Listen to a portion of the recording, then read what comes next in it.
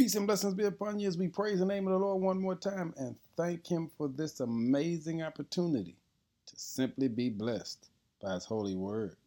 The word for the day is seeds of wisdom.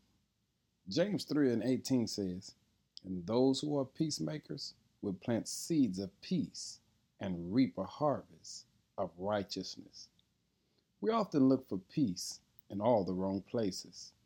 The easiest way to have peace is to first have peace with God, because this positions us to develop the peace of God in our lives. You see, you have to understand that God gives us an opportunity every day to plant some seeds. Every day, God gives us this opportunity to share peace, love, joy, and mercy. With this as our intentional focus, we will be allowed to see things from a heavenly perspective. You see, we often are focused on our current circumstances. That means we're always upset or trying to figure out why we are where we are. You see, we've got to learn how to make sure that we see God, His reasoning, always for allowing us to be where we are. So today, we seek God for seeds of wisdom to share with our community. You know what wisdom is.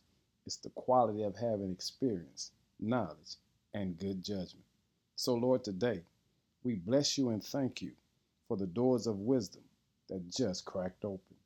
We pray that you suspend what's not supposed to happen. And Lord, we thank you for the miracles that are in the making. And in the name of Jesus, please cancel what we shouldn't be close to. Lord, we praise you for the resources that you've just released. As we discover new opportunities, we're asking in Jesus' name that you postpone what's not in your plans for us. Lead us to the breakthroughs that are about to begin and give us enough strength to praise you every step of the way. And Lord, reschedule whatever opportunities we've missed due to our short-sightedness so that we can praise you and honor you like never before. Thank you, Lord, for these seeds of wisdom. In Jesus' name, amen.